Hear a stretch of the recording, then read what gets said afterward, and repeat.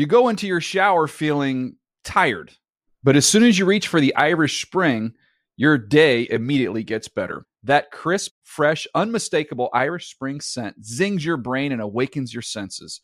So when you finally emerge from the shower 37 minutes later, because you pay the water bill so you can stay in there as long as you want, you're ready to take on the day and smell great doing it. Irish Spring Body Wash and Bar Soap. Fresh, green, Irish. Shop now at a store near you. Getting ready to take on spring? Make your first move with the reliable performance and power of Steel battery tools. From hedge trimmers and mowers to string trimmers and more, right now you can save $50 on select battery tool sets. Real Steel. Offer valid on select AK system sets through June 16, 2024. See participating retailer for details. LASIK, LASIK.com. Have a ton of questions about LASIK? You're not alone. That's why we created LASIK.com. One place where you can go to find every answer to every question on your mind. Like, how much does LASIK cost? How long does recovery take? How do I find a doctor? If you've been thinking about LASIK, go to LASIK.com now. Yeah, LASIK.com. Easy to remember, so you know where to start. LASIK, LASIK.com. The Around the NFL podcast. Loves football almost as much as Mark loves Rocket League. From the Chris Wessling podcast studio, it's Around the NFL. I'm Dan Hansis. I got a room filled with some heroes here. Mark Sessler was into what? I don't. It's not factual. Once again, it's a gaming outlet, Rocket League, that my children went to, and I went to an all day long event next to SoFi. Greg Rosenthal, and sitting to my right, back for another guest appearance, and what a showing it's going to be. I could predict it right now. Cynthia Freeland. I came in pretty hot. You're right. What's up, Cindy? Only you can call me that. And my mom. It's good. Me and your mom. And Damashek. Yeah. Oh yeah, Damashek can away with it. Yeah. But he does. He's a little more whiny with it. Cindy. Yeah. How are you, Cynthia? I'm doing well, thank you. You were kind of in the center of the storm this what weekend. Storm? Yeah. Well, we're going to get to it in the news. There was an actual storm there too. We had a rain delay, which was I didn't want to be there, so made it even better because I was like, great, we get to stand inside a tunnel with a bunch of people I don't want to be around. So. You've been contributing to the coverage Sounds of like my weekend.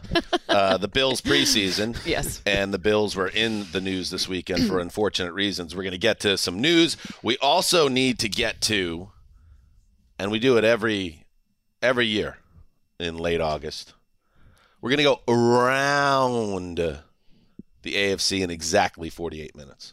It's a very important show, Cynthia. So I know sometimes you come on and you do that whole routine. You're like, oh, you finally had me on. I'm never on the show. La, la, la. Not only are you back again, you're on one of the more important episodes of the season. Thank you. There's nothing else to say. Thank you. Yeah, an acceptance speech is what we were looking for. I'd like to thank my therapist for making me late today. I'd like to thank you guys for allowing me to be on. I actually think Greg probably just worried because when Game Day View starts up, he's like, I cannot listen to her complain about this anymore, so I'm just going to have her on ahead of the season. How dare you? No, that's not true. That's not true. You know what? You've done it around the AFC or NFC before. Yes. I think it was an off-season one, but this is really one important. That I believe literally started 10 seasons ago. Wow. In our first season before 2013. You've really become, in recent days, Greg, a true historian of the Around the NFL podcast. I want to say I didn't see it coming. Well, I was just flipping through looking for West quotes, and so you're flipping through, and then you see these things. And that said, when Greg speaks historically about how long things have been happening, and it's like it has about a 45% success rate. That's I would say things check are yourself a at little the door bit foggy with Greg. Sometimes with the short-term memory, you have to ask the questions. Does he know what's happening? Long-term, though. Right. What's in his system, those kinds of things. Oh. Well, just depending what day of the week it is, what time of day. PEDs? What are we talking about? Well, I mean, look at me. That's Greg, why yes. I'm the one in the short sleeve shirt when you can show off many these injections guns. into the buttocks for Greg. All right, let us get going. Let's start, with a little bit of news. I'm 45 years old, man. There's a lot of going on, so. Indeed, Mark, you were once 45 a few years back. What is it like once you get to that I think it's an accurate assessment, and I'm now 3 years beyond 45, and it only increases. That was a strange press conference. We don't need to get too into it, but he was very reflective. He started talking about all the great players he's ever played with. And here you go again, Greg. I know what you're trying to do. You're going to start bringing up, is he actually going to play this season? What's the real story? It just was weird. Like, he just said how lucky he is, and he started going through, and very much like a guy who thinks this is the last time he's going to do all this again, but maybe he thought that last year too. I saw a person under deep stress, and I'm starting to wonder if he will play the entire season. I was going to say that right now. Are you just setting this up to do another Giselle impression? Is that what this is? No, but I actually think that I have hit pretty close to the mark. Like, I hit pretty close to the mark. Well, one thing, when I was reading some Brady story recently, and I completely forgot because it was just the off season and things move on. He signed like a $300 million contract to be a broadcaster.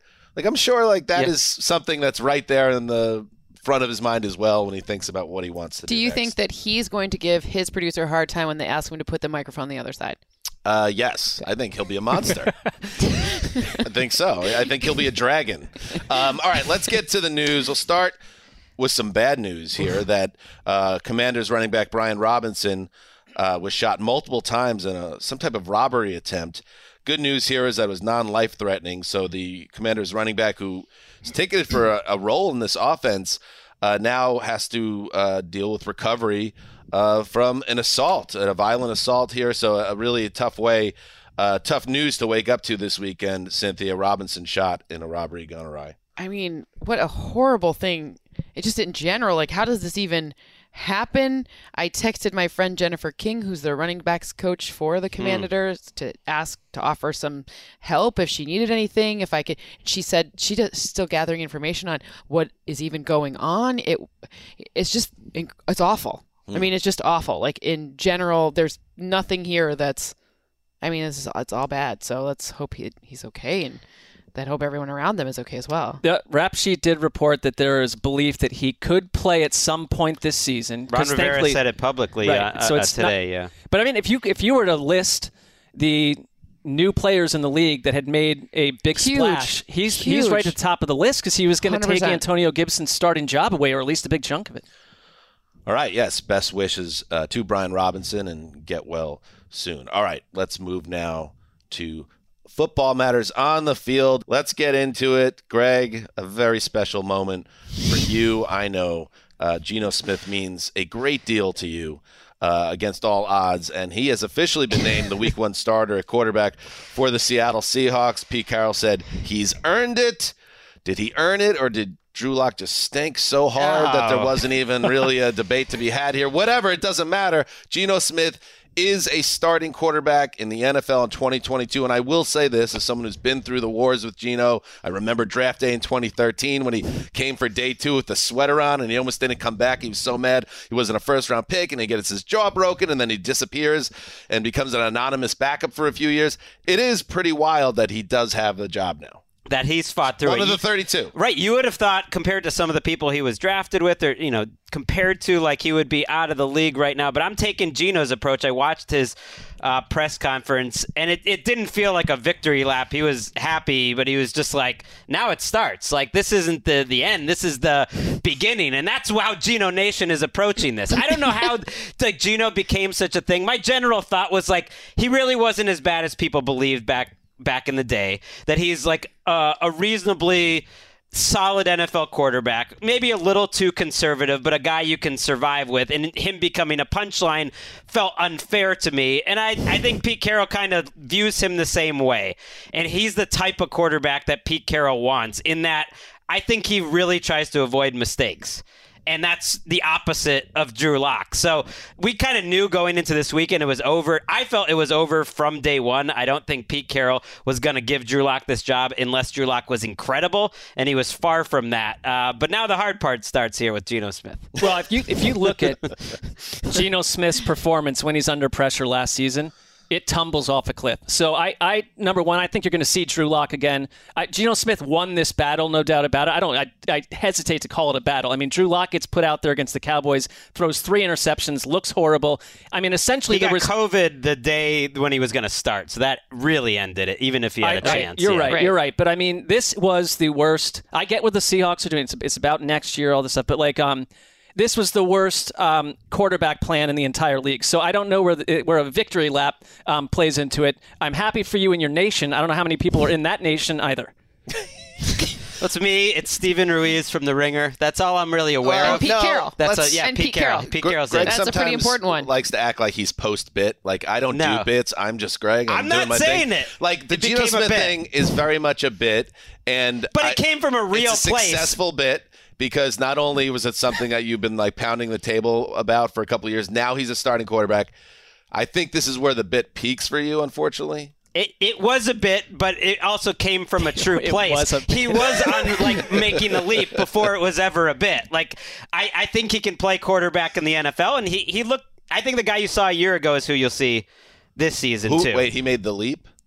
He was on the making the leap. He was a candidate list before Ike Impale, ended. And I didn't like the way the New York media and all that stuff, all the Jets fans, all that stuff. Oh, the Jets fans. Yeah. Yes. You now were I too see hard where on this is him. all coming from. You were too. I mean, put it this way: who took more grief, Geno Smith or Sam Darnold? Like, if we want to compare guys who were taken somewhat near the top of the draft, not that he was a top 5 pick. You're feeling that you need to insert Sam Darnold in every conversation whenever you're backed into a corner. Not this week. Poor kid. That's You heard true. him. Right, He got that's really true. hurt. He's Let's just move on. Yeah. We can do a whole podcast on Geno Smith, and we got stuff to talk about. Bad news, bad scene in Buffalo. Bills general manager announced Saturday that rookie punter Matt Araiza has been released 2 days after Araiza, along with 2 other individuals, were accused in a civil lawsuit of gang raping a minor during an off-campus party at San Diego State University last year. Here's a little bit of what Brendan Beane had to say to the media after this story blew up this weekend. Ultimately, we thought it was best for everybody, just for Matt to be able to. It's a very serious situation, Heather, and with the serious nature of allegations, and we just can't. We don't have the means to put all the facts together, and there's multiple versions of what happened, and he's a football coach, I'm a GM. Like we don't have access to everything, and so that's more important than playing football. And so we want Matt to focus on that. Cynthia, you have been boots on the ground with the Bills during preseason as part of their coverage team. What was the scene around the team this weekend? Confusion, pain. The star players, we were in Charlotte, so it was at the Panthers, and so the entire hotel that we were at was only people affiliated with the team. So people were really exceptionally kind to me. There weren't a ton of women that were also in the hotel with us, and the players, key players, Josh Allen, Deion Dawkins, Stephon Diggs, I can name Von Miller, all of these players came up and were like, I'm really sorry that you have to be around us for this. So the players who had the players had absolutely no idea, were really wonderful, and they're actually like a really nice team, a very good, they get along, they hang out with each other, they enjoy each other's company, and they were exceptionally gracious with me. The GM, I guess he's the EVP of, he's kind of like they don't have a team president because Kim Pagula is the team president. So the guy, Ron, who's pretty much their team president, and Sean, I was one of the only women there, and it could have been even weirder. And we had some talks. They listened to me. They took my, perspective. This stuff sort of broke while we were all in this like weird conference room setting where you do like pre-games before, they were like, hey, who's not going to play today? And they're like listing off, no one from the Bills were playing, right? So it was just and then all of a sudden the sick broke and they listened to me. I voiced some very serious concerns about whether that person should appear on the field the next day. And I feel very lucky that they took into consideration the things that I said and heard me. I think they would have made the same decision had I not been there, but I still appreciated, it was kind of this, thank God they don't have like a ton of experience doing this, because this isn't a team who's had these types of problems in the recent past since the Pagulas took over. So they kind of didn't have a ton of, they didn't have this response because it's just very out of the ordinary. So, and Derek, who does their PR, like everyone listened and they really did. And I felt very fortunate to be in that spot as a woman in this league who I'm old now, so I've been here for a while, but I have unfortunately, we've been dealing with this now for a long time. So, they took some careful consideration. They weren't quick to, it ended in the right spot, and he should go focus on whatever that punter needs to do in his personal life. And this is a Super Bowl contending team. It's not a team that's several years away. Like, they're right there. They don't need any of this. They didn't need it even if they weren't a good team. But it's yucky, and it was scary to be around, in the sense of that, the week prior I had been standing 4 feet from him and the week prior that 4 feet from him for the entire broadcast. Is yucky and awful, and I hope that I hope that they take some steps to, we talked about creating like a committee for them if anything like this ever happens again, so they can leverage some experts. Brandon talked about it there. He's the GM, the coach is a coach. Maybe they'll take that into consideration. Sorry, I talked for so long. No, that's all really well said, and I think we could leave it right there if you want to move on from that. All right, let's take a break. Let's do this. Let's take a break, and then when we come back, we're going to go around the AFC in 48 minutes. Woo!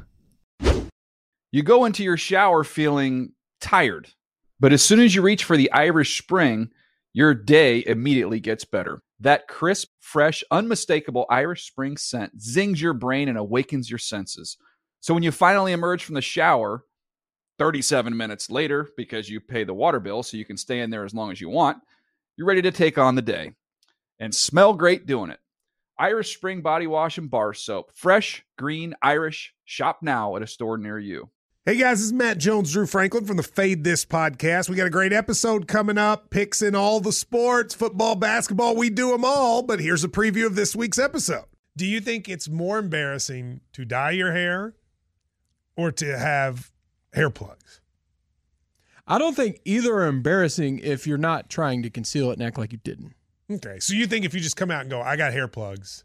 Yeah, like check out these hair plugs. I mean, don't just walk around, hey, tapping, hey, stranger, I don't want you thinking this is natural. But I mean, do you have to do that with everyone you meet? Try to act like they, you know what I mean? Yeah, but I mean, like John Cena got it. When John Cena came back to wrestling, he had a bald spot, and now he doesn't. Mm-hmm.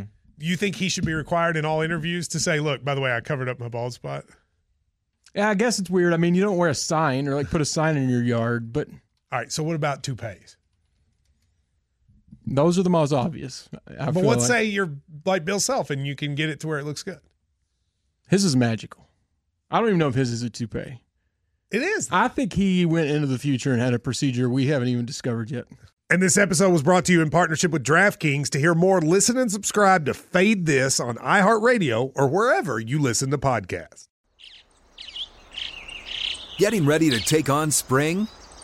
Make your first move with the reliable performance and power of Steel battery tools. From hedge trimmers and mowers to string trimmers and more, right now you can save $50 on select battery tool sets. Real Steel. Offer valid on select AK system sets through June 16, 2024. See participating retailer for details. All right, we're back. So now it's time. It's time. News out of the way, pleasantries in the rear view. Now let's get to it. We're going to go around the AFC in exactly 48 minutes. How do we do it? I mean, do the math. I can do it. You can do it too. 16 teams, 3 minutes per team, 6 teams times 3. Sounds like you're from Chicago. I don't know. I would have gone 48 divided by 16 there, but I see what you were doing. You went in. You get there. You get there however you need to get there. Okay. So here we are, 3 minutes per team. Let's start. And, we had, I thought it was cute, actually. Gravedigger. We said, great. Usually I'll put together the order of who's talking what. I said, Justin, you could do it if it helps you on the production side. And wasn't it adorable that when he sent out all the teams, it was AFC South first?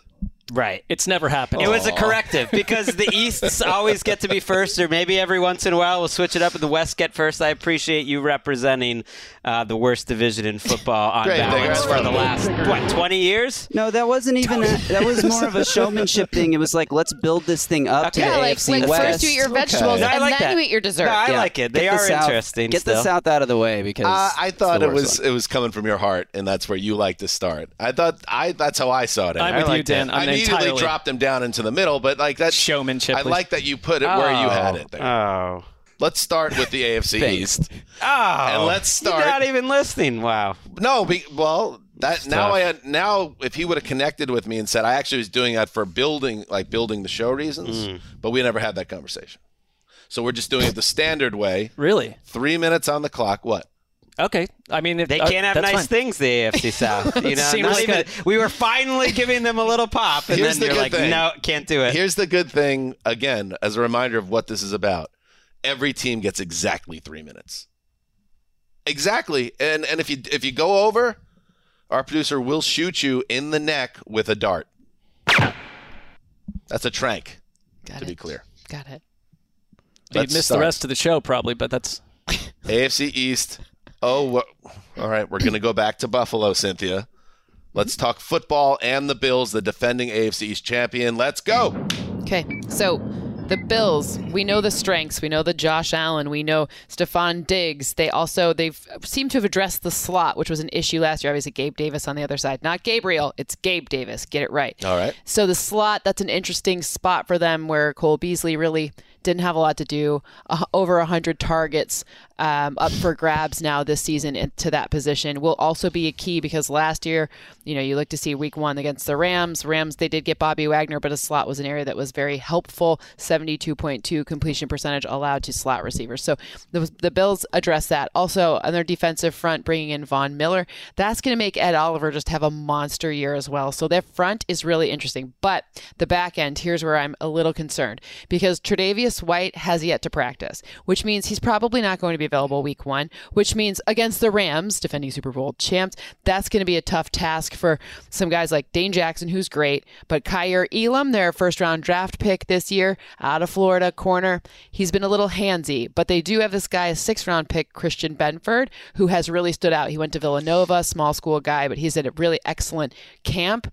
Again, not necessarily who you want to be rolling out there in that secondary against Cooper Kupp, but that it is going to help them through the course of the season. I think this is the team to beat in the AFC, in part because they're in a more favorable division than anyone in the AFC West. But it's going to be they're a very special team. They have a lot of pieces on there. They get along, in this incredible way. I went to a bunch of camps this training camp period, and this team has some very special chemistry. And last but not least, they have addressed this one running back situation where outside rushes were not an area of strength for them. Their running backs only averaged 4.1 yards per rush and outside attempts last season. Josh Allen averaged 8.5. But okay, 1 minute, we're good. I'm in good shape. 1 minute's good. Well, we all talk. We all go through. Well, but this is what I know the most on. So James Cook will eventually fill that role for them.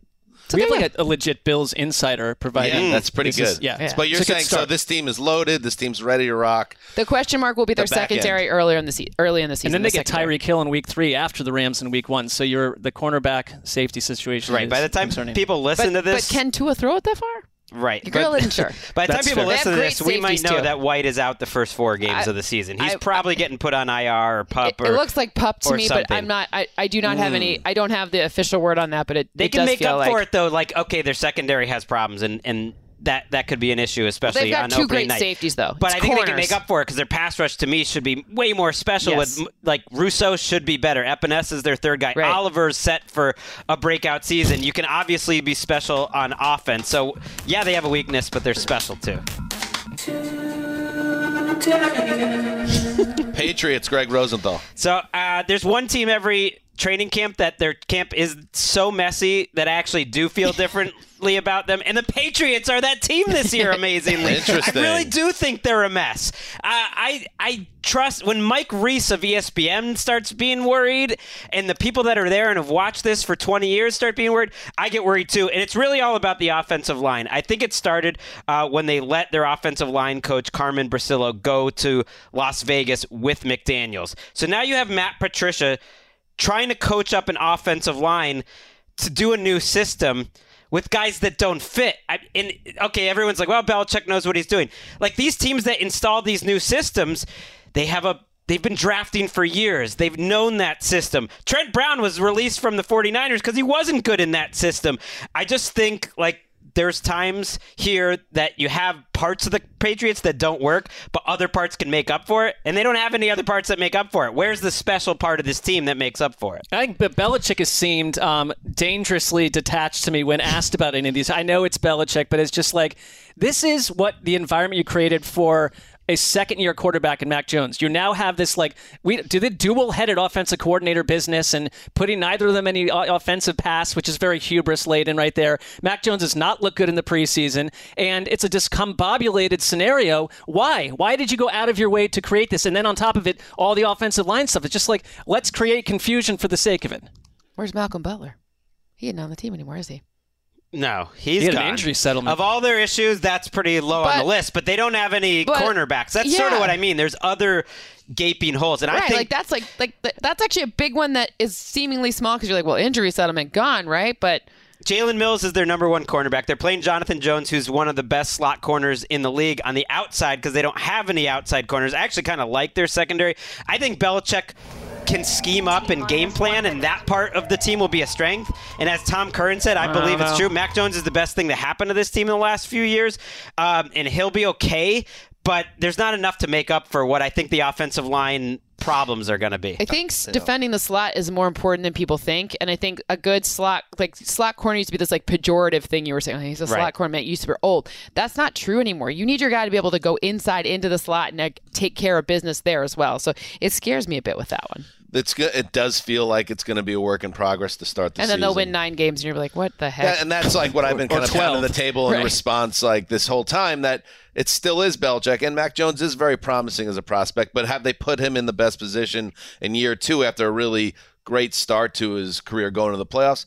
I think it's fair to argue they have not done a great job building around him right now. No, I really think it's the coaching staff and what's going on up front. Like, Isaiah Wynn might not be on this team. Like I said, Trent Brown doesn't fit this scheme. Cole Strange is like, they're happy with him. The Miami Dolphins. Ooh, I thought he got in. No, he did not. I was watching the clock. He went about 5 seconds over. All right. Yeah, he had to take the dart. He had to take the trank.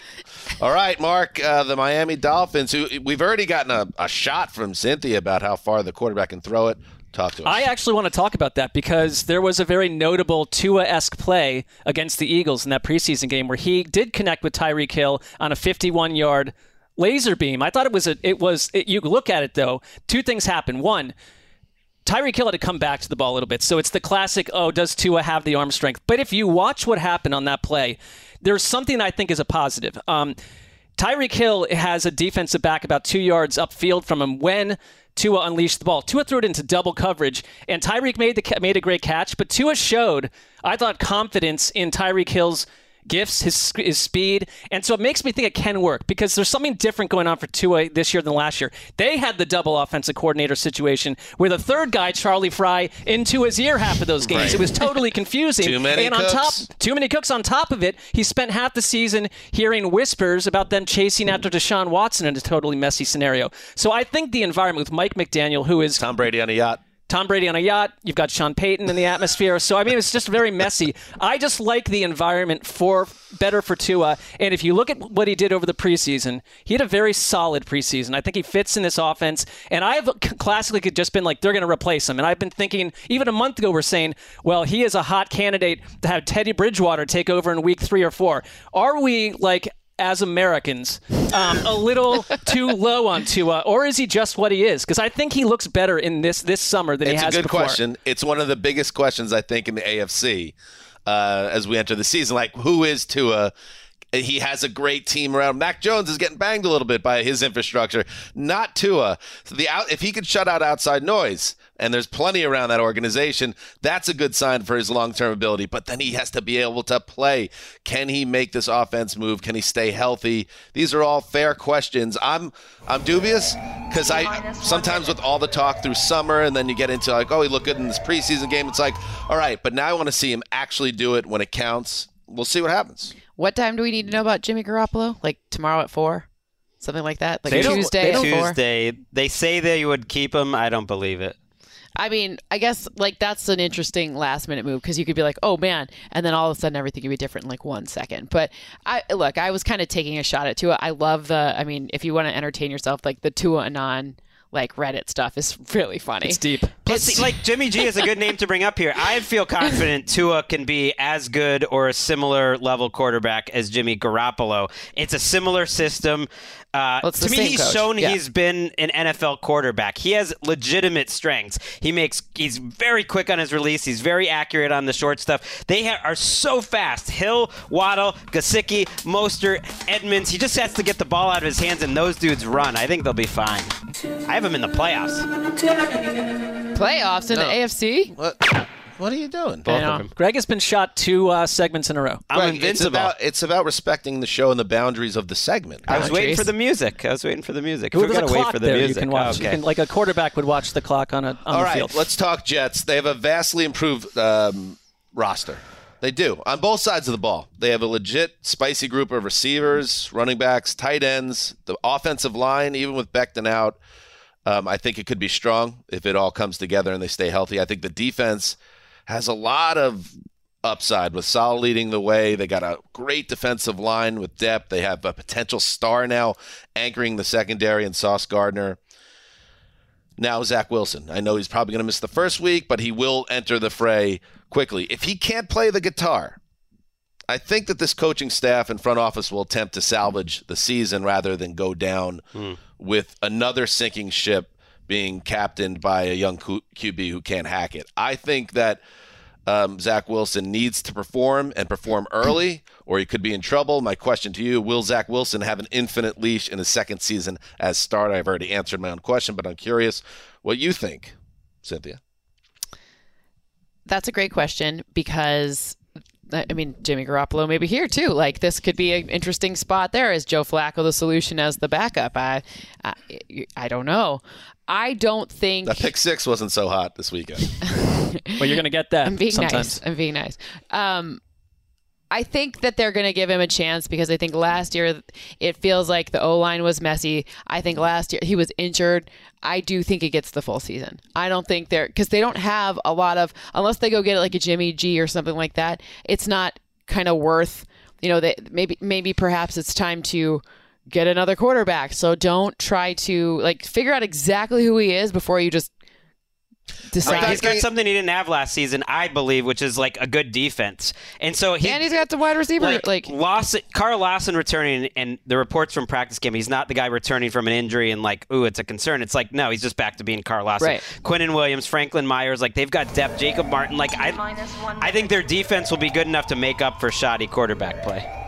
No Fuller runs who Fudakowski compared to last year. I love Foley, and he's gone. This is premature, but I'm at the point where, you get these quarterbacks, they come in and they never miss a game for 7 years. Zach Wilson has had durability issues all over the place, and it's not so much are they going to stick with him, but can he stay on the field? Mm-hmm. True. Because I think his confidence was affected by that injury last year, too, to some degree. And he was in a messy situation, obviously. I think if you're the Jets, though, because if you're Robert Saleh, I would hope that there is absolutely no question that you're not going to get... No matter how bad the season goes, you need a third year with him. He has changed the Jets in a lot of good ways. And you got if the defense shows up. If they have the 29th ranked defense again, that's fair. But that's a disaster if they have the 29th ranked defense. You just need a full evaluation of Zach Wilson every snap you can possibly get, because then next offseason you can go. They could have gone and gotten Russell Wilson. They can do something like that again down the road if they want to make a big move. Zach Wilson should not get a third year if he's a mess. I get that vibe as well. Let's move on to the AFC North. Mark, the Cincinnati Bengals. All right. I really can, and I'm just was thinking about this. I cannot think of a Super Bowl team that has been more kind of casually glossed over than the Bengals. I guess it's Cincinnati versus a team from the East or West Coast and all that business. And it's the nature of how they got there. It was a magic carpet ride that I think we caught us all by storm to some degree. And, but I look at their team and I think they're legit and could be better. Their offense was hammering teams from midseason on last year. I think Lyle Collins is a bit of a wild card. We need to see how that works out for them. We know Joe Burrow is Joe Burrow, but I think it's their defense that raises the floor of what's going to happen to them. Trey Hendrickson was one of the best free agent signings a year ago.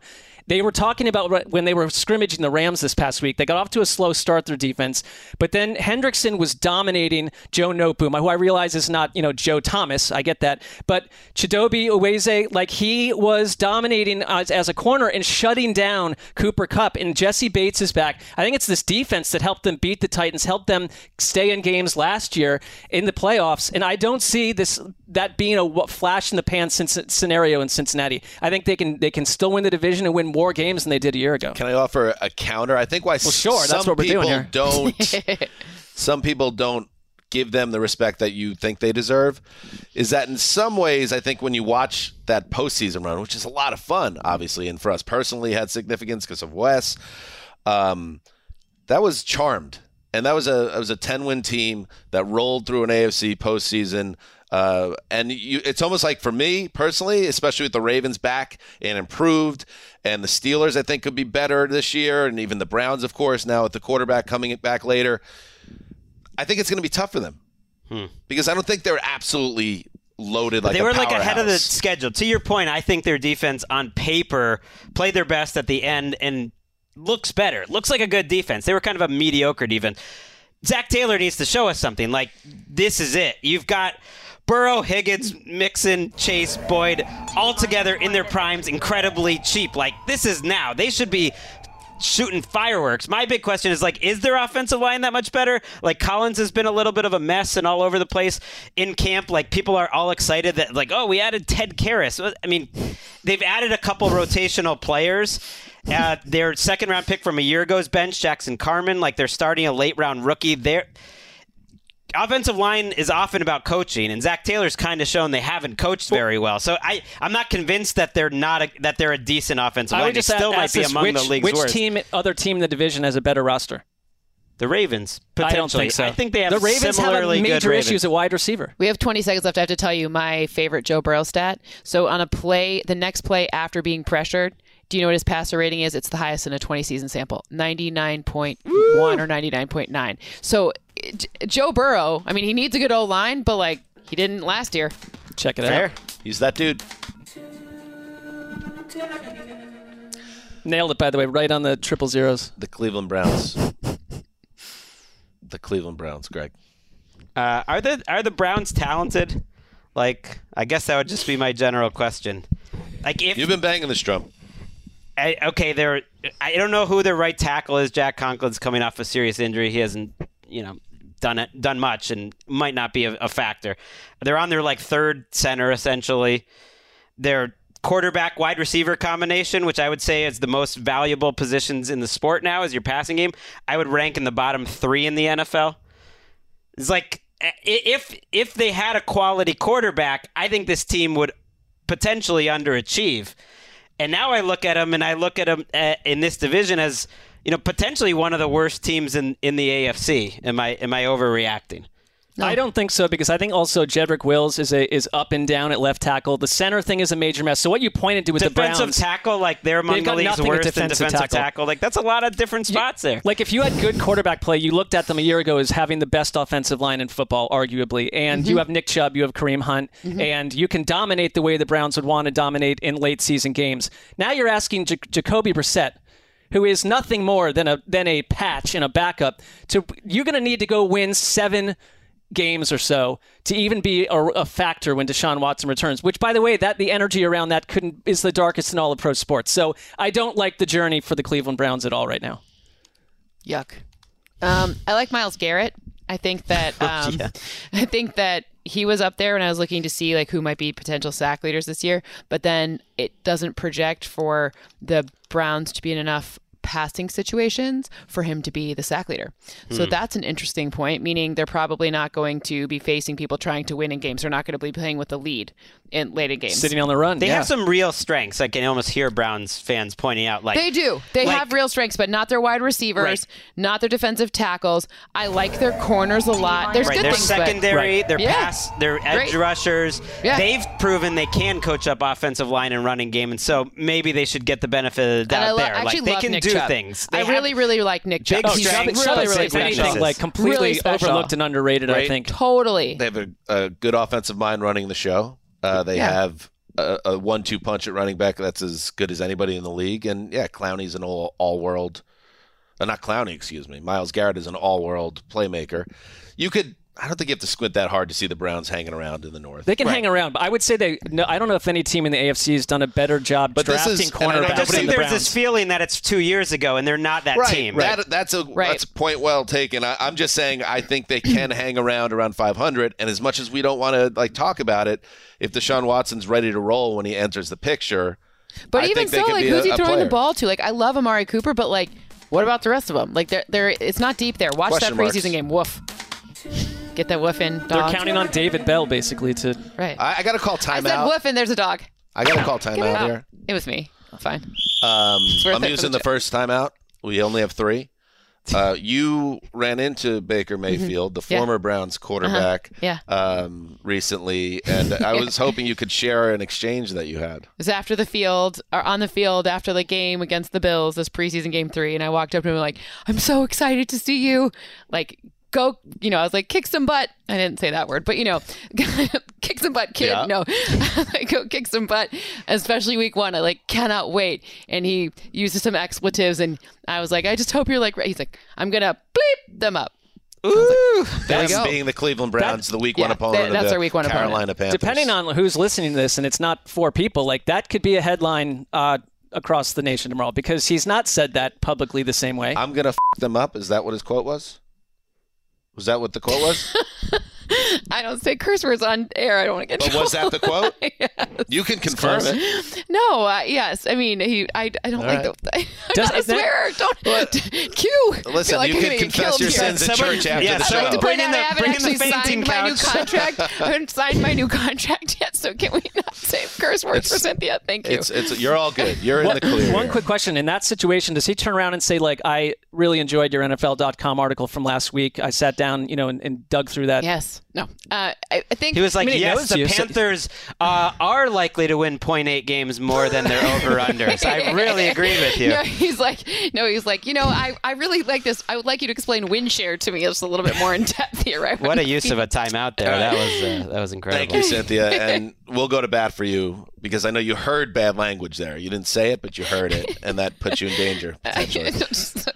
All right, here we go. Let's move on to the Ravens. Time back in. All right, I think the Ravens want to be the Ravens again. I think that that's why they were comfortable trading their number 1 receiver, Hollywood Brown. I think that they feel like they could win by being, more physical than you, that kicking your ass in special teams, and then relying on a quarterback who is a one-of-one physical talent in our league.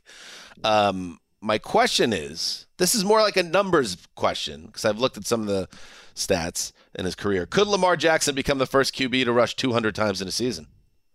Ooh. Is this team going to be a running absolute behemoth and they're going to try to get some of that energy from that 2019 season when he won MVP? I'm going to say no, just because I don't think he's going to run more than he did in the past. Now, is he going to get back to that similar level? He never really stopped. He was at 175. Right. And I don't think they're going to shy away from it. I don't think they're going to lean in even more. He averaged 11.7, see how decimals, carries per game that decimal. MVP season. So and he played 15 games. It actually takes him right to 200. Is that the game plan? Now, they have a lot of running backs. They have a lot of guys that are coming back from injuries. So that I'm banking that uncertainty in the backfield into a projection, Cynthia, of what he could be in this offense. Just throw regression in there and you can hit the trifecta. I don't think J.K. Dobbins is going to get a big workload out of the gate. That's what they're sort of suggesting right now. I love that they're getting Ronnie Stanley back in time for that. Mm-hmm. So it's set up. The environment's better. Hopefully. He hasn't played football in a couple of years. So he's coming back next week, and so in theory, that he would practice, and if he's good, he's playing. Isaiah likely gives you a more depth at tight end. Mark Andrews is allowed to be. It is likely. I try not to make those jokes with that last name. I did it. It's too late now. 1 minute, 11 seconds. What they went through last year and still won as many games as they did was like an injury apocalypse, and they survived for much of it. That's the question for me is whether or not we're going to see these injuries keep piling. Like last year, they had a disproportionate number of injuries. You talking regression over here? I was about to see if you could get the R word in there. But yeah, so But when I look at that and the fact that they took this like 6 defensive back strategy from the draft, and you even saw them roll with it in these preseason games, a lot more defensive back rotation. Seems like they're really trying to get that right, which is a really big key to how you win in the AFC, because a lot of these quarterbacks have pretty dramatic splits, Joe Burrow being one of them, against, when you see single high safety versus 2 safety shells. So it feels like they have all the like little inklings there, like to piece it all together. And the whole Lamar Jackson contract, blah, blah, blah, whatever the heck that is all about, I think he's very incentivized to play just absolutely like lights out, be it that next year he's still a Raven or maybe somewhere else. Can he handle the blitz though? Like was that a 1-year blip? And do they have any pass rush behind Owe? Yeah. Like that? Those are 2 big questions. All right, that's the AFC No, North. we forgot the Steelers, babe. Did I? Yeah. Oh, God. You're in trouble for that. Kind of like what you did there. You tried. I'm sorry. I'll use this gaffe to get in there that they did win their 23rd straight preseason game. The Ravens. The Ravens did, yeah. All right, how about the Steelers, Cynthia? Okay. Obviously, the question mark is who's the quarterback? Who's QB1? Are we going to see Mitch Trubisky? Or, now you're seeing the debate. Kenny Pickett has played well enough to start this thing, but I don't think he'll do it. I think it'll be Mitch Trubisky. That's all you hear on repeat, right? But I think... that exact flow and cadence and voice, yes. Yes, because a lot of small women it's like Holly Hobby on the Steelers. While on their fainting Polly couches. Pocket. Yes, well, yeah. Oh, goodness. What are we going to do? Look, the defense is nasty on this team. Mike Tomlin doesn't lose seasons. I'm curious to see how the quarterback situation goes, because with just a little bit more space, a guy like Najee Harris will even have a more explosive second season. Obviously, we saw preseason game 1, this giant touchdown. Oh my goodness, the wide receivers, blah, blah, blah. But I actually think that Najee Harris is primed to have like a very, very monstrous. In fact, he's like my number 2 running back if you're in a PPR fantasy league. That's how big of a season, if we want to put it in some context, that timely context. So I think that's interesting. And, I think that TJ Watt doesn't lead the in sacks this season because I think it's someone else. I think it's a guy in the AFC or the NFC West, but because there's so many pieces along that front that could also get pressure. So it's not a knock on TJ Watt. It's just they're really good all the way across that defensive front. So I don't know. I think the Steelers are going to be one of those sneaky teams that, just where they were last year, like right on knocking on that door. And depending on what happens with the West, that could be they could, because the West could beat each other up, right, and have bad records because the AFC West is so good. The Steelers are as close to a playoff team from one that doesn't have a quarterback as I've maybe ever seen. Tomlin loves this. I think Tomlin loves this. Yep. The line seems like a huge problem. Like it might be worse than a season ago based on practice. It's one of the worst O-lines. Because if you take that out, I'm with you. Really like their defense. Love Tomlin. Think that could be a top 5 or 6 defense. And then skill position players 1 through 5. If you count the 3 receivers, Pat Freiermuth and Najee Harris, that is close to the Bengals to me as one of the 5 best young groups in the league. I look at their schedule, and I think it's bad for Mitch Trubisky, who's been pretty good this preseason behind that offensive line, which has been a disaster. But it is a rough out of the gate. And so it's almost like I always like to look, where are you going to slot in Kenny Pickett at some point if he's going to start? It's outside of like the Jets in week 4, it's kind of a weird situation for a young first-year quarterback, but he has looked undeniable. Like if you are Trubisky, you're going to be hearing it from Steelers fans 8 minutes into week 1, week 2 when they have their home debut, if you aren't pristine, and he won't be. Well, they're nice Midwest people in Pittsburgh. I think they'll be kind until it gets untenable, and I think it's a matter of how much Since when are they nice or in the Midwest? I don't know. Pittsburgh's in the Midwest. No, it's not. I mean, this is sort of more of a West argument from the past. An old argument. Is Cleveland part of the Midwest? Yes. How many miles away is Cleveland from Pittsburgh? Buffalo's more west. You can make an argument Midwest. for it being it's not the East Coast. No, we're in this. Well, Wes said like Nashville was in the Midwest, which I've never agreed with. I've just never agreed with. But he was very he was so sure of it. I'll take the tranks, but like I wonder how much rope Mitch gets. Have some respect. Where is Pittsburgh then? It's not the East Coast. No, I don't know. It's the Rust Belt. The Northeast. The Rust Belt. Northeast. Yeah. But it's not. It's the Northeast or the Rust Belt. It's definitely not. I'm Michigan, so I feel like that's Midwest. You have a voice. You have a seat at the table. Mom, cottage, pop. Let's take a break, and then we will move to Gravediggers' beloved AFC South. You go into your shower feeling tired, but as soon as you reach for the Irish Spring, your day immediately gets better. That crisp, fresh, unmistakable Irish Spring scent zings your brain and awakens your senses. So when you finally emerge from the shower 37 minutes later, because you pay the water bill so you can stay in there as long as you want, you're ready to take on the day and smell great doing it. Irish Spring Body Wash and Bar Soap. Fresh, green, Irish. Shop now at a store near you. Getting ready to take on spring? Make your first move with the reliable performance and power of Steel battery tools. From hedge trimmers and mowers to string trimmers and more, right now you can save $50 on select battery tool sets. Real Steel. Offer valid on select AK system sets through June 16, 2024. See participating retailer for details. LASIK, LASIK.com. Have you been thinking about LASIK but not sure if you're a candidate? Just go to LASIK.com/quiz and take our free candidacy quiz. In just a few minutes, you'll know if LASIK is likely right for you. And if it is, we'll connect you with experienced LASIK doctors in your area. Start your journey towards 20/20 vision. Take our free candidacy quiz at LASIK.com/quiz. Yeah, LASIK.com. Easy to remember, so you know where to start. LASIK, LASIK.com. All right, we're back. AFC South. Nashville, not part of the Midwest. No, it's the South. But the Titans are part of the AFC South. Cynthia, get us going. Okay. Derrick Henry, big positive. Coming big back. dog. Let's just start with the positives. Big positive. Derrick Henry will be back, presumably healthy from all signs that we've seen. Okay, great. I don't know what's going on with their line. 2 starters from that O-line are now Bills, and that's interesting. Right, so you're Roger Saffold and Weston Berry are both up in Buffalo. Big losses. Treylon Burks, drafted. No A.J. Brown. Difficult. It's going to be a difficult... Big shoes? Yeah, huge shoes to fill. Then you flip it to the other side of the ball.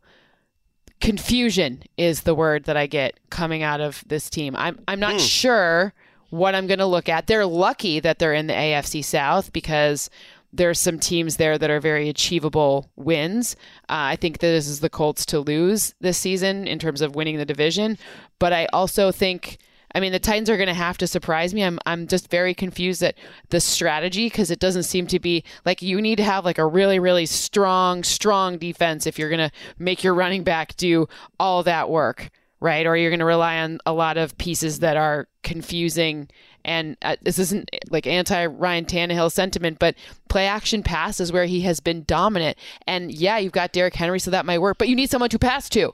And I don't know if Burks has, in college, he didn't run the entire route tree, so perhaps that will happen. But it's full speed, full route tree with those types of expectations. Like, that's not easy.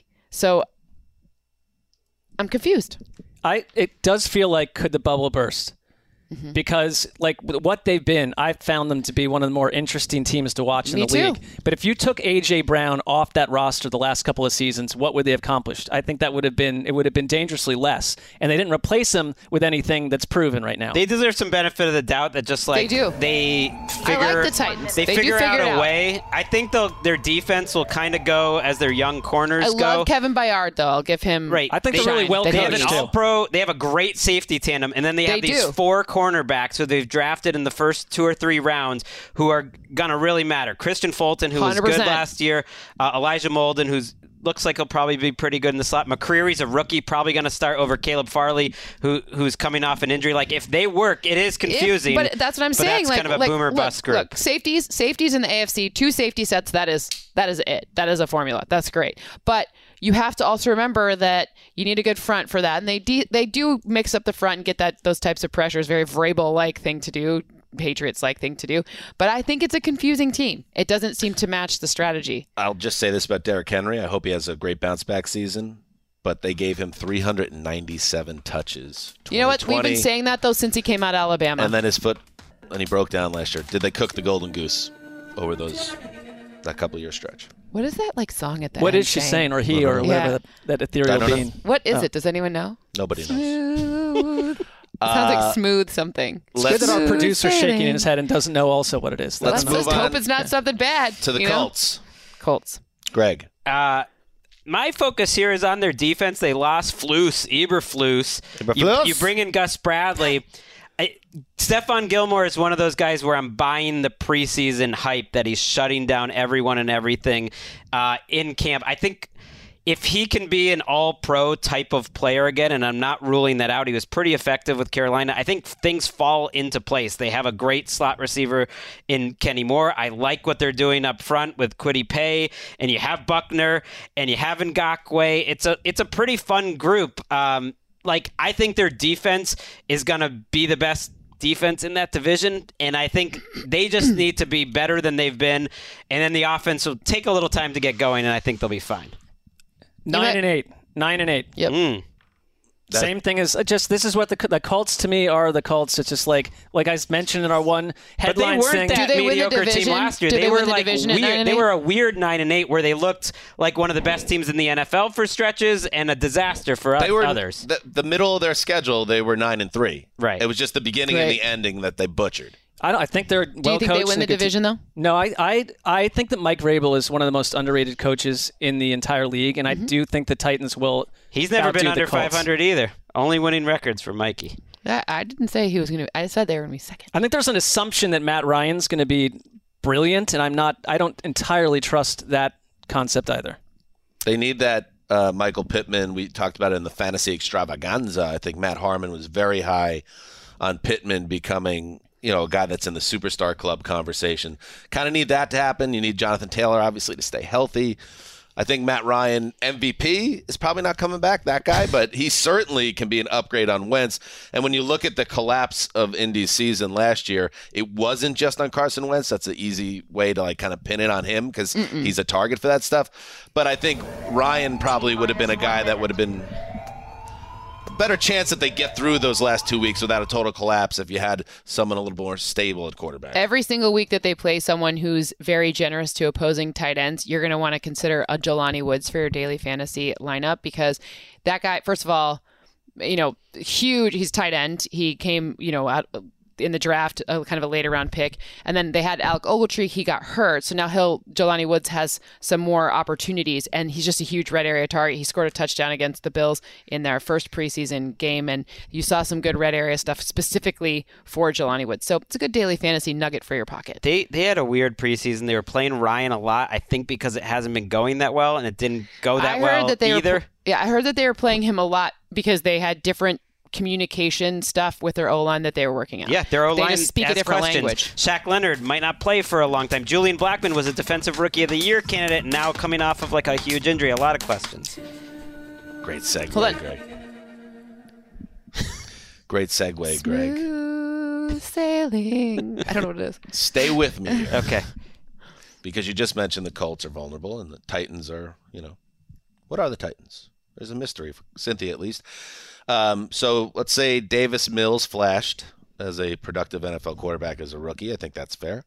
Dameon Pierce, everyone's into it. He's emerged as a summer start running back. Brandon Cooks is really the most consistently productive wide receiver one-ish in the sport. Nobody talks about that. The offensive line has some good pieces at the tackle spots, especially with Tunsil and Howard. The defense has some young building blocks. Including a pair of Defensive Rookie of the Year candidates, and Derek Stingley and Jalen Petre. So here we go. Playing in a murky AFC South with a fairly soft schedule. I think they're 19th in strength of schedule. Is it crazy to think that this Lovie Smith-led team could hang around in the division after Halloween? And I'm not even saying I believe this, but it does make you think when you think about what the South is about. I can be convinced. Anybody want to make the case for the Texans? Well, we've been Texans over 4.5 corner over here. But I mean all over 8.5. Texans 8.5 corner. It seems a little rich. I think this division, everyone could be in it at week 13. But I think that's a win for Lovie Smith and friends if that happens. I think their defense could be better than people think, and I think success is just developing these players. If Stingley and Petre, you got Pep Hamilton trying to get this offense going, like with Nico Collins, and maybe it's Mills, maybe not, but Pierce at running back. If they find 4, 5, 6 guys that are first, second year guys that they can build around, that's success for them. It depends what Davis Mills is, but I saw a lot from Davis Mills a season ago. And you mentioned Nico Collins. Like I know Dan's tired of hearing that name too, but like he has been getting great reports all camp long. So I think they're spicy, and I think they're a year ago they were a hot mess, obviously, but they're more well built than people realize. I thought this was a landing spot for Jimmy G, but I don't now. I just think it's too late in the game for that. They love Mills. Right, well, they love him, and that's like, why not, if you're the Texans, find out what he is? It's the same thing for me with Zach Wilson, because you might have a quarterback there. You have to let him play the whole season. Just need a pass rush. I mean, but even they have guys there, like Greenard was good there. Jerry Hughes looked, I know it was the preseason, but I was like, damn, Jerry Hughes is still good. Maybe. But there's a lot of maybes there. Don't curse in front of Sid. Sorry. Because, not until I sign my deal. Again. Right. Gotta sign my deal, then we'll all be swearing. We'll have a whole swearing party. I just, when you look at how to generate a pass rush and how to stop a passing attack. Like Derek Stingley, he was a high draft pick, and he's got like this profile because remember he was hurt, and then he didn't come back and look like the same kid in college. Is he 100% healthy? Like we'd like to assume so, but Jerry Hughes is not the youngest guy either. Like we don't know. It's a little asterisk-y. The Jacksonville Jaguars. It's a little similar to me with the Texans because of this division that they're in. And I look at them, and, the Athletics, this is sort of a Cynthia-esque thing. The Athletics' Austin Mock ran a regular season simulation of the AFC South 100,000 times. Austin Mock. This is not, this is a little... Wow. Weird that you even brought him up. He's competition. I thought you might be, could be a friends or a colleague. I don't even know who he is. Pull that. Gonna find out together. Quote I don't know who that man is, but Mark with to bring another let's just bring in Warren system, Sharp and bring it all together. Pretty big party foul. Just gonna say. I thought it's like industry talk. Mark chose violence. I don't believe I did. But anyways, he ran this AFC South mock 100,000 times, and they have the 100. Come on. All right, well. You should at least run it like a We're million. learning a lot here. But they have an 8.3 chance to make the playoffs, which is one of the lowest in the league, obviously, and that feels right to me. But I don't know why this can't be one of the better stories in the AFC in general, because Urban Meyer's exodus is the biggest addition by subtraction in the NFL. I think Doug Peterson is a little underrated for what he can do with an offense like this kind of a team. And I think Trevor Lawrence and Travis Etienne are like two of the biggest second-year leap candidates out there. Trayvon Walker looks like he's for real. I don't really see a number one wide receiver on this roster, but would it be crazy, not unlike the Texans, let's say they flipped existences with your Texans, Dan, and went 9-8. I don't think that's so insane. In this division, it's not that crazy. I still think they're similar to the Texans, where just like if the Young Bucks, come up, then it's a successful season. Right. You mentioned a few of them. Andre Sisco's another one I would throw out there. Devin Lloyd, their rookie running back. Linebacker Tyson Campbell, their cornerback, who they're really high on. They have a rookie starting center. If out of this big group of players, they're not all going to hit, but they find 5 or 6, and that Lawrence is the dude, then it's a very successful season. I think so. I think they are well set up to there. I mean, listen, where's the bar? 3-14 last year, back-to-back number one overall picks. If I'm telling you that I at least think that the Texans are a team that could win some close games and all of a sudden be hanging around, I think the Jaguars could too. They have more talent you can be excited about long-term than the Texans. They have more talent than the Falcons. They have more talent than the Giants. They have more talent than a lot.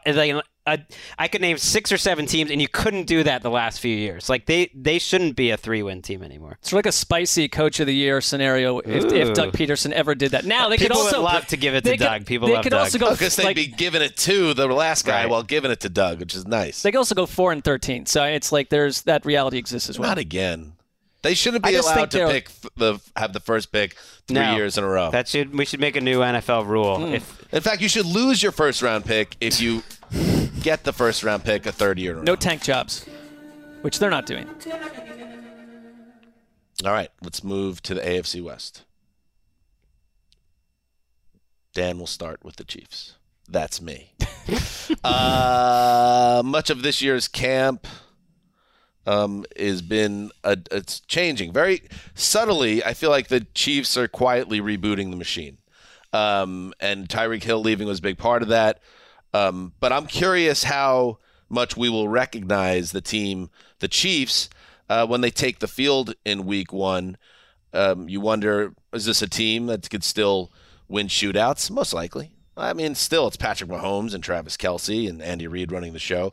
Is this a team that could get to the quarterback? Well, we're hearing some good things about Frank Clark and George Karlaftis. Like, okay, when Honey Badger left, what did he take with him? I mean, it's not Honey Badger why people love him so much. It's his physical ability, but his leadership, that all goes out the door. Who are the Chiefs? How good do we feel about them? Who are they? Cynthia, who are the Chiefs this year? Are they the same as the Chiefs that we've come to know, or is this going to feel like a different team now? I think it's going to look, at least on offense, a little bit different. I mean, no Tyreek Hill means a lot of different opportunities for new wide receivers to really step in there, but Travis Kelce's still there. So I think that they'll actually be okay. Not that it's not one of those addition by subtraction things necessarily, but I do think Andy Reid deserves the benefit of the doubt for being able to craft an offense with different weapons that looks dissimilar but leverage all the strength of Patrick Mahomes. The secondary will be interesting. There were some surprise pieces on that. I'm excited to see what McDuffie brings to the corner position, because he might be starting 2 rookies Week 1 with exactly. That's Josh Williams. Could be an issue. That could be, as AFC West, I think stopping a pass is going to be, it's the most key of any division. They do have a next gen Chiefs feel that things are changing. I think you're right, but I think that's for the most part a good thing. It's I they've think been it's around, necessary, yeah. right? But also they have some fun young players like Nick Bolton. They've been looking for an off-ball linebacker forever. It looks like, to me, the truth. If we'll see about these rookie corners, you're right, but they've done a good job coaching up those guys, and I think they spent a whole year having to go against these defenses that were making the Chiefs move down the field, and this year I think they're going to want to be a little more powerful, and they have, I think, answers for that approach. Yeah, we saw them running eye sets, and there's a lot of projection here. They're my biggest wait-and-see team, but I also have the most trust in Andy Reid of almost anyone in the league to already have answers that we don't even know about, that we haven't even seen. But you need Sky Moore to be a success. You need Marquez Valdes-Scantling to be more than he's been, and we need Juju to be more than Juju's been in a bad situation. I think they're 1A, 1B, by the way. You said, where do we put them? Yeah. I put them in the top 4, 1A, 1B with the Bills in the AFC, and the top 3 or 4 teams in the NFL still. And their backfield, what do you think about their backfield? I'm a little surprised that it seems like Clyde Edwards-Helaire now is the guy again. I don't think there's the guy. I think there's one. Or having a big role in this offense. Their O-line is going to be much like another year playing together. It's a big deal. On paper, it looks great. How about the Raiders, Cynthia? Okay, look, Raiders have really improved their team. Obviously, Devontae Adams is a huge addition. Obviously, their defensive front, Chandler Jones, will be very helpful. They already brought the most pressure, according to Next Gen Stats, as a team last season, with Max Crosby being the number 1 guy in terms of generating his own pressure. So that's great. The question marks on this team, interior offensive line.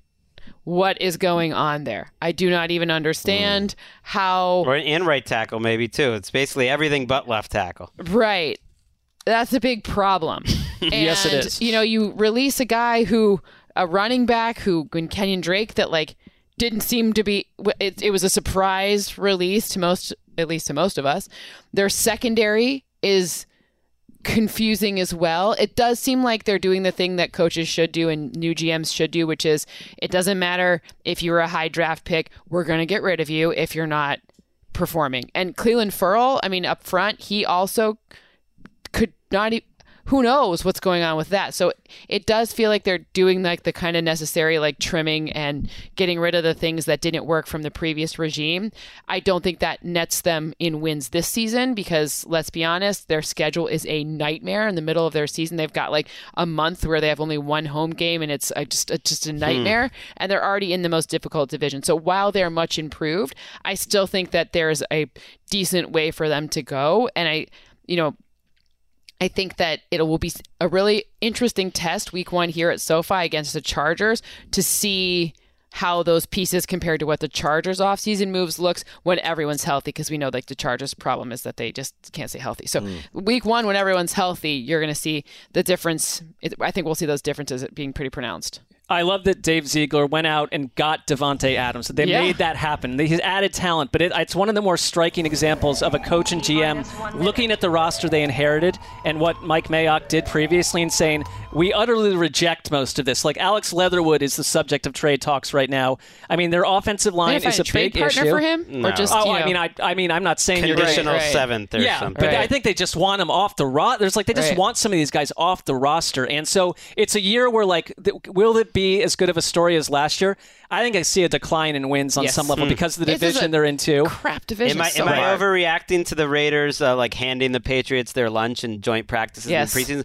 Possibly, but I do think I think McDaniels long term, but even this year too, like he has more of the staff that I think Belichick would want, like Mick Lombardi as his offensive coordinator, the offensive line coach who was the handpicked successor to Scarnecchia, Patrick Graham, who comes from his tree, and I think is a really good defensive coordinator. Patrick Graham.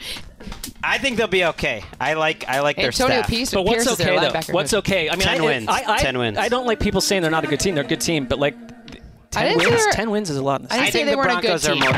Well, we've all been. I'm calling timeout. I'm going to use our second timeout. Yeah.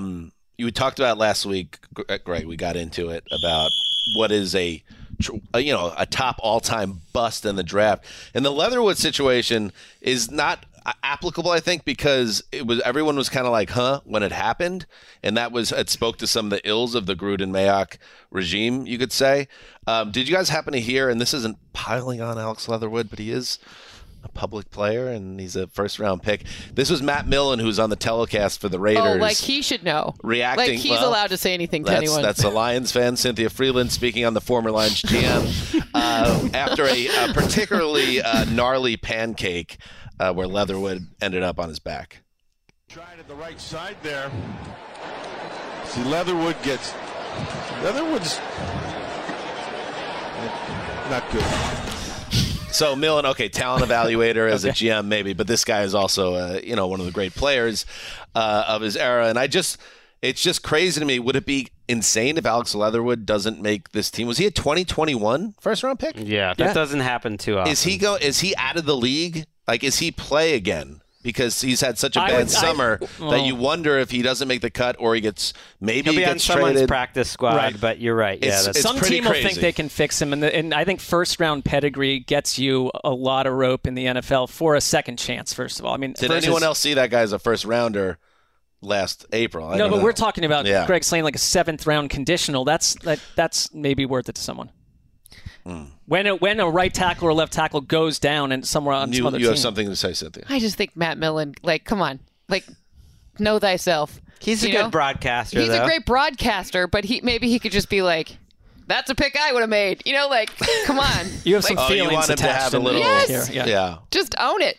Own it. Then if you're a really great broadcaster, that's what he would have said. He would have been like, listen, guys, I was a terrible talent evaluator, and that's who I would have picked.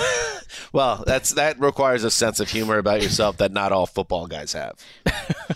But let's move on. Time back in. Chargers, Mark.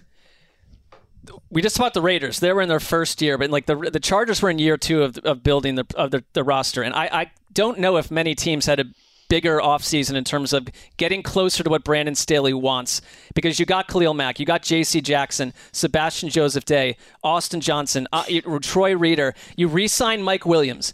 I'm looking at this. Rashawn Slater was an absolute hit last year. They keep hitting on draft picks. Corey Linsley's better at center. The line was an issue for the end of the Phillip Rivers time in year one of Justin Herbert. Zion Johnson has had a great camp. Like, I look at this, it's a two-part question. Is this the best roster in the AFC West? And do you trust, and this is probably more for Dan than anyone else, Brandon Staley to stir this soup into a playoff brew? I don't know. I feel like, first of all, they also have Michael Jordan on their roster. You have to make sure I love Justin Herbert. I think he's going to be one of the best ever.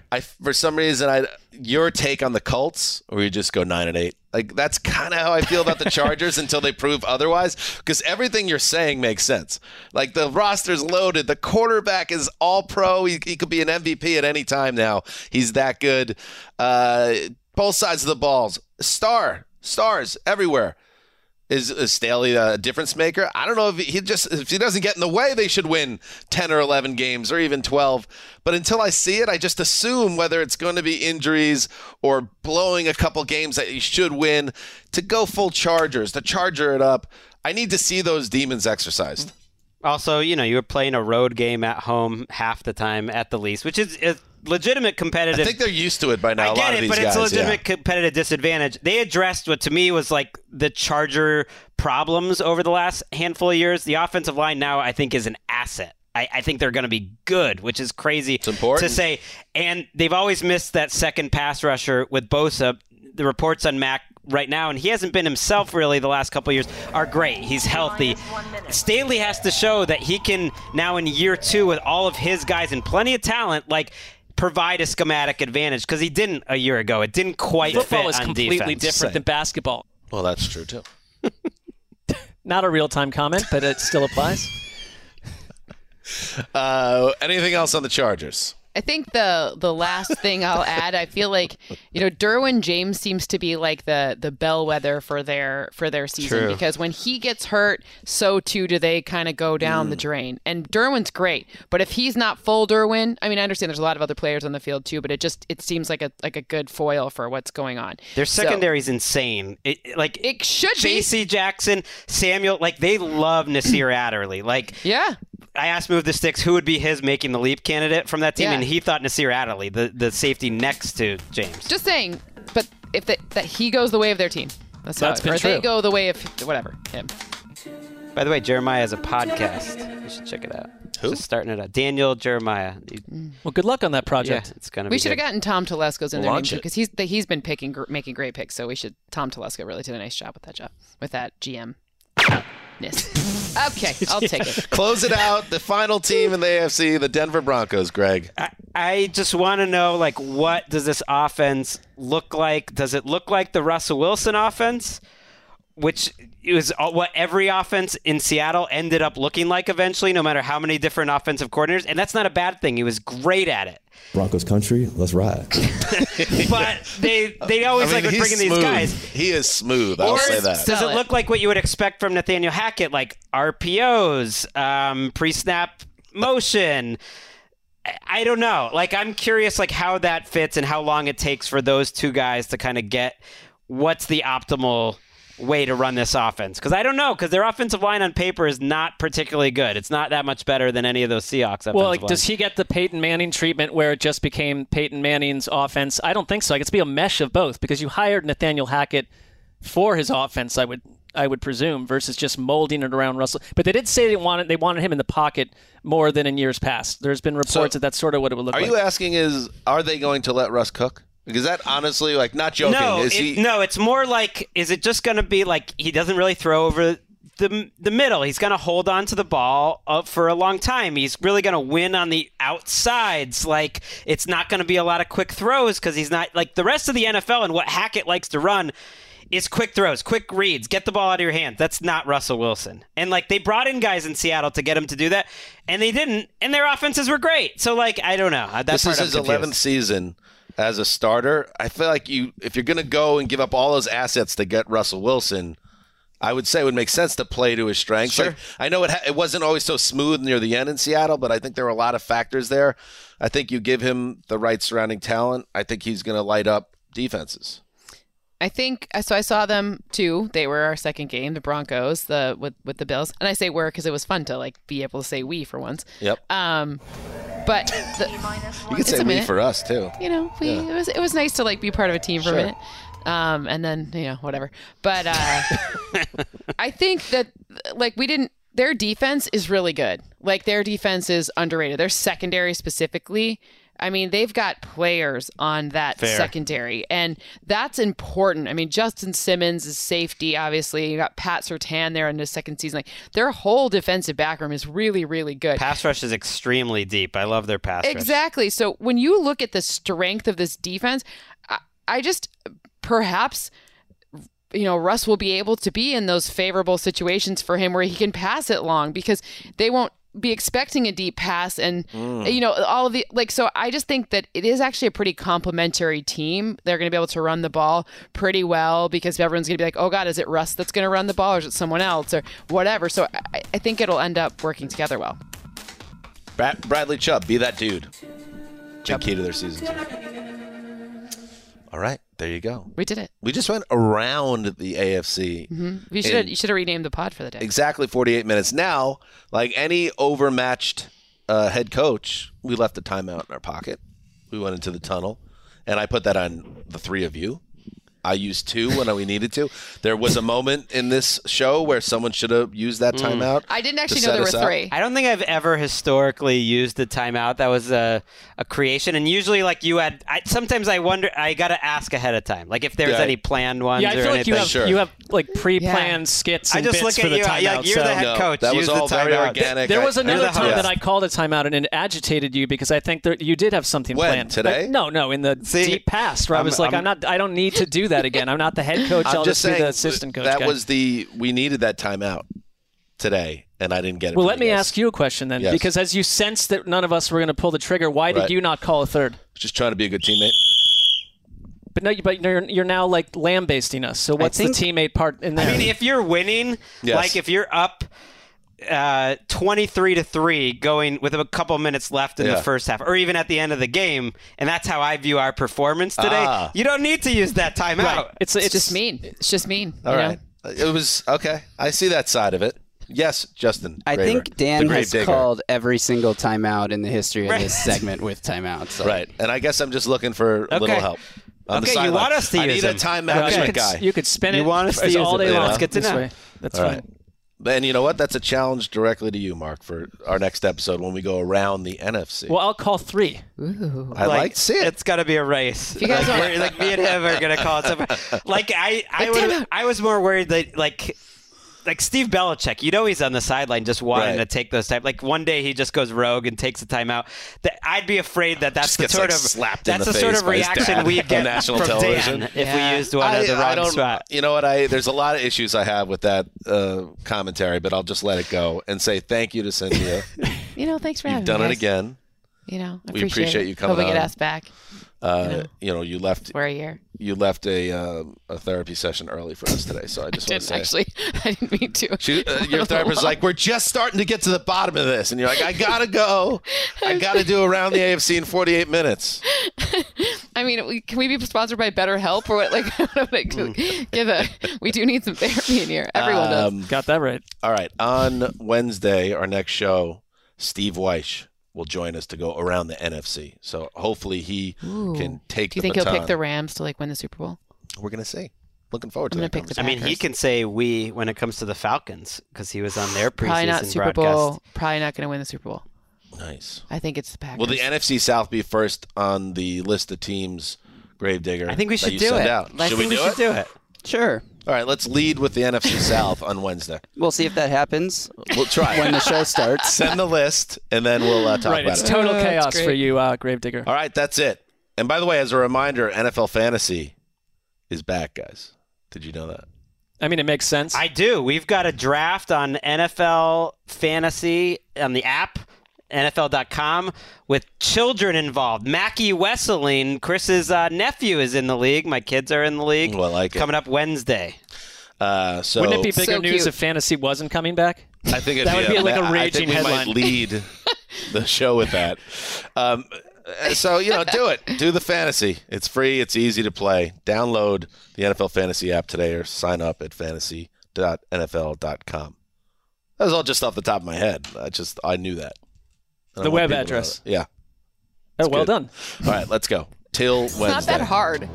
Yeah, I mean, it's just something that's right there at the top of my brain. You go to NFL.com and then click on the fantasy link, too. That's how I do it. There's different methods, but they all point to the same. Okay. Make a bookmark. Heed the call.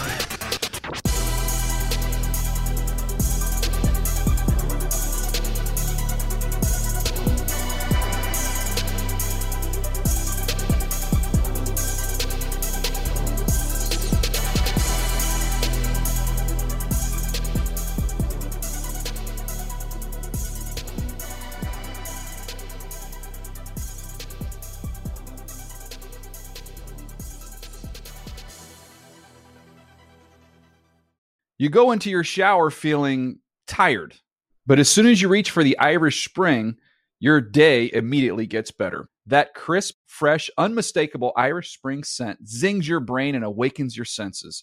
So when you finally emerge from the shower 37 minutes later, because you pay the water bill so you can stay in there as long as you want, you're ready to take on the day and smell great doing it.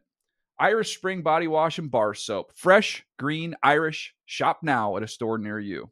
With the new Dexcom G7, you can achieve better diabetes results without painful finger sticks. It sends your glucose numbers to your compatible phone or watch, so you can always see where you are and where you're heading. See how food and exercise affects your glucose, making it easier to spend more time in range and lower your A1C. Take control of your diabetes with the #1 recommended CGM brand. It's easy to get started today at Dexcom.com. That's Dexcom.com. Dexcom data on file 2023. If your glucose alerts and readings from the G7 do not match symptoms or expectations, use a blood glucose meter to make diabetes treatment decisions. For a list of compatible devices, visit Dexcom.com/compatibility. Getting ready to take on spring? Make your first move with the reliable performance and power of Steel battery tools. From hedge trimmers and mowers to string trimmers and more, right now you can save $50 on select battery tool sets. Real Steel. Offer valid on select AK system sets through June 16, 2024. See participating retailer for details.